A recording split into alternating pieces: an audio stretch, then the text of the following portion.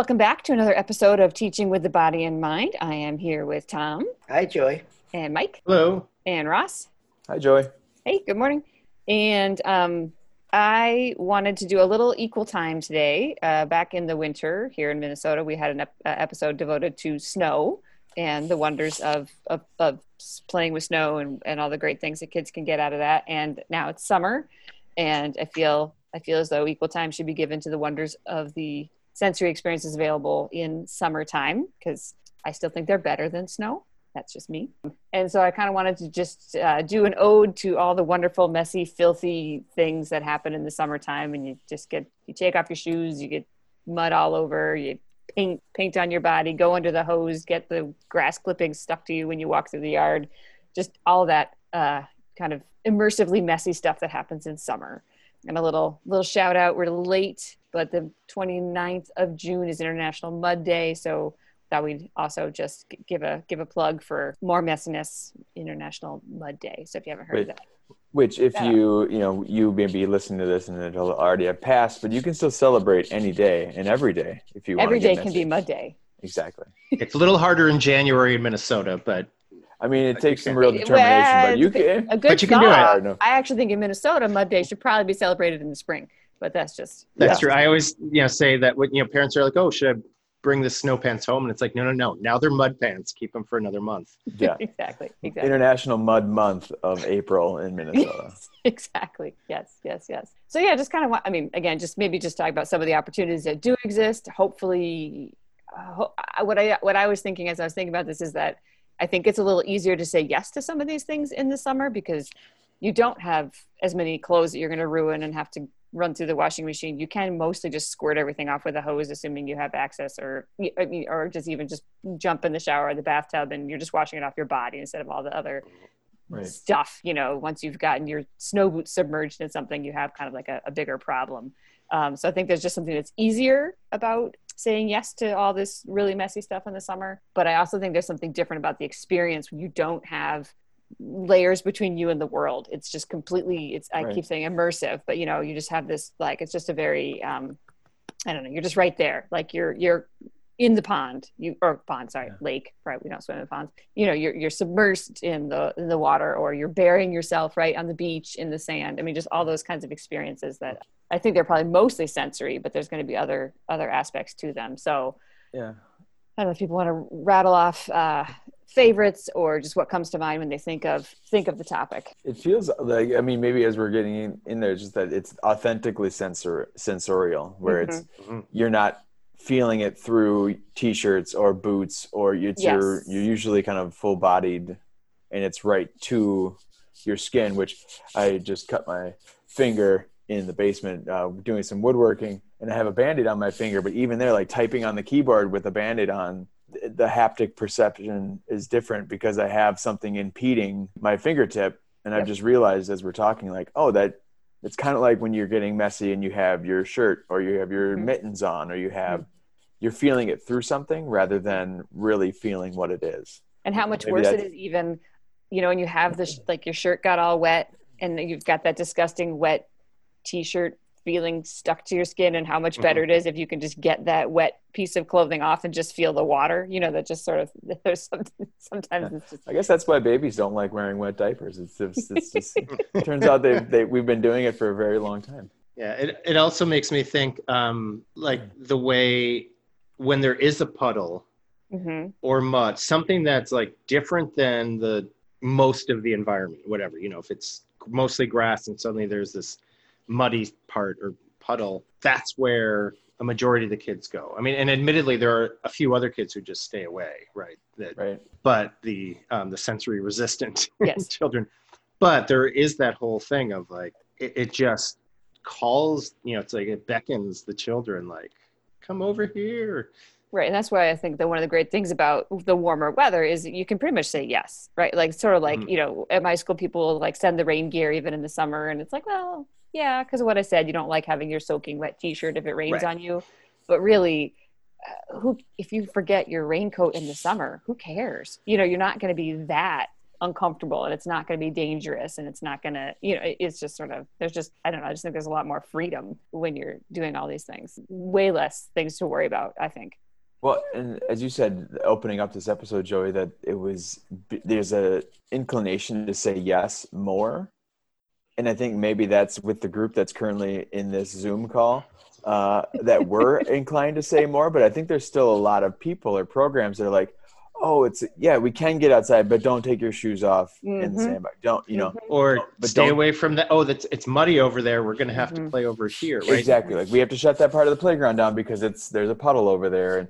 And I get it. I think that there's logistics for programs that don't have that in place. But I think as we've talked about with a lot of other staffs at, various presentations and conferences we've done, the idea that you have to really rethink how you see that or embrace it so you can say yes. Because if your children don't have a set of dirty clothes to get messy and mucky, or that you don't have a space, like a hose or a bucket or something there are going to be things you may have to rethink. But we know when the puddle is there, I think research says 87.6% of children are drawn to puddles. That's a completely made up figure, by the way, but we know. I think it's 93.2. It's probably 150%, because it seems like everybody, and then some kids you didn't even have with you, are all of a sudden in this puddle.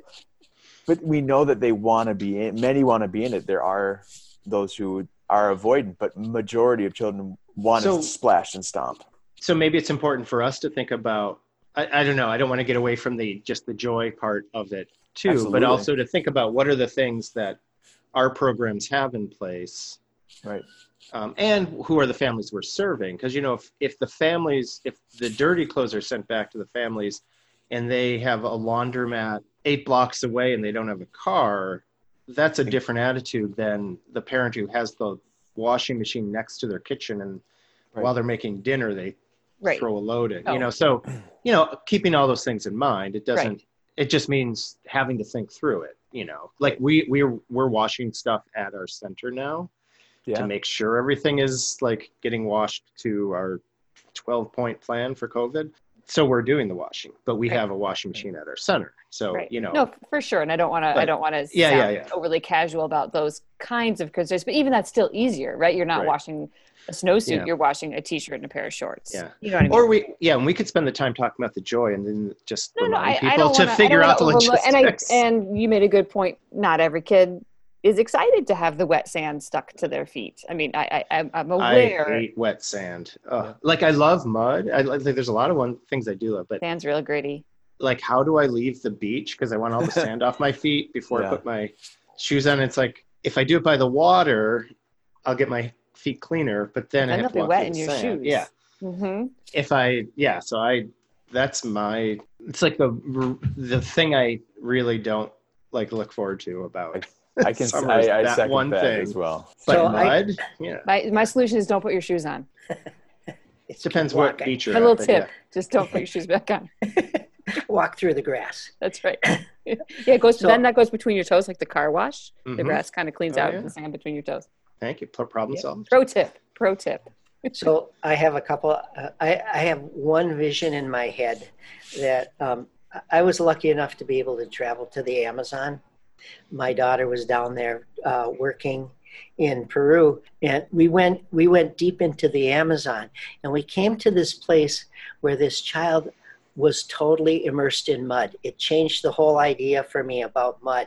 I thought, oh my God. I mean, from his neck down, he was covered in mud. And then he'd go out and swim in the river, and he'd come back and he'd go back into the mud.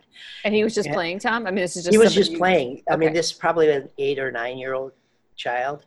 And it completely changed my idea about mud. I mean, I thought, oh, the whole body covered in mud, swimming in mud. I mean, it was kind of cool. But now on the clean side, if you don't like the mud side, there was one activity I did one summer where I had a foam mattress, and I put it out on the playground, and we put soap suds, dish soap, and a hose, and the kids jumped on it and stepped on it and it was totally clean. I mean, I told the parents ahead of time that this is going to be a water day, so have the kids bring their swimsuit so you don't have to worry about cleaning or anything, because it was, like I said, it was a totally clean activity. It was pretty cool. And, I even brought out this tripod magnifier so the kids could look at the suds that they were creating in this giant sponge. You probably can get pretty creative about that outdoor, messy kind of fun play that. And for sure. And I like that there's different, yes, it could be a clean, doesn't always have to be mud or wet sand, but you also with your magnifying glass make me think. I think there is the body as a thinking tool phrase that you've given us, Tom. I think that when you are fully immersed in the elements, I'll say, I think that is just going to support scientific thinking, whether you're 3 and you are fully understanding the properties of whatever's happening when the water is compressing, around your arms when you're underwater, or like, oh, the sand is going to dry and then it's going to, crust off of my toes, but wet sand is going to have that, capillary action and stick. I don't think a 3-year-old thinks this, but I think, it builds your, builds your knowledge base. I actually think they do think that, but vocabulary is an older thing. Right. And because I think that's one of the big things with science is that I think a lot of people who work with young children feel like they have to give the adult terminology to things because that's teaching. And I actually think the capillary action, they totally get it. They know what's going to happen and they'll be able to repeat it over and over, which means they understand, or they're trying to make sure, is this true? Will this always work? And then they see, oh, it does always do this. So I would say they actually do understand it, but. And they understand it because the body is their thinking tool. Right. Yeah. But there's no way of the linguistic side of it. They don't have terminology for it. And they'll probably use the terminology they do have, So it's climbing up. The water's climbing up. Right. The water, whatever, So then I would argue if you don't have a wide range of experience, it doesn't have to be a wet sandbox. It doesn't have to be up to your neck in mud. But if you don't have a wide range of experiences, then should I go so far as to say you're limiting thinking? I would think that's limiting thinking. Yeah, I think. I don't know. You're inhibiting. Stifling. I mean, I think it is the idea. As you were saying that, Mike, I was thinking like, oh, wouldn't that have been a great analogy for a middle school or a high school teacher to use when you go, do you remember when you were in the sandbox in the summer? This is what, or when you were in the pool, this is what that feeling, here is the, vocabulary connected to it. We also know that children, very young children will, if we explain it to them, can start to retain some of that information. And it may not make, we can't expect them to recite the Oxford Dictionary or anything like that. But the idea that we could tell them about, well, this is what this sensation feels like, or this is what it is. But I think as you're saying, there's the understanding is being crystallized because they're feeling it with their whole body. They're experiencing it. They're having that understanding. And then. So it started to become pretty intellectual here. Well, I knew you'd do it, Tom. Just think of the problem solving. I know Tom's been waiting for this, but just think of the problem solving that Mike was talking about. I know I don't want the sand stuck between my toes. Should I rinse them off here? Should I walk? And you've seen the kids, right? Yep. Like they're not coming inside because they have to get their plan about what's going to make them feel comfortable as they walk to the door. Sorry, Tom, I cut you off, but I mean, I do think that there's a good problem solving. Yeah, and the one thing I'd say is that sometimes the emotion kind of overrides it. So that's the thing you're helping with mostly is calming them down enough to like, so what can we do? Or if they're going to just avoid this completely, talking ahead of time, the problem solving. Oh, so if you did get muddy, I know you don't want it to stay on. What could we do? We had a child with the opposite right before coming inside when he was all wet from the sprinkler and everything like that. And the sandbox is near our door. Right before coming inside, he would literally roll. He just loved that feeling. And all the teachers were like, oh my God, all the adults couldn't imagine just coating yourself in scratchy wet sand. But sugar cookie. He's just exactly. Man, that reminds me one time when my child was a preschooler, probably 2.5 or maybe 3 actually. We were going on a road trip, but we stopped at a friend's birthday party in the summer. And so they came out and, so my child was going to eat watermelon. They took off their shirt, ate the watermelon, and then rolled in some sand. And then we were supposed to get back in the car to drive for 3 hours. And it was like, oh, I'm glad you brought up watermelon, because that's actually the thing I was thinking about. Because in the summer you can also eat really messy food. Yeah. Because you're often eating outside, right? So you can eat the watermelon that's going to drip all over your face, and then you have water play to wash it off. And then berries and corn on the cob, which is also very messy food. So everything you can be really filthy in the summer, and just really learn what that is. But Tom, I cut you off a while ago. Do you remember what you were going to say?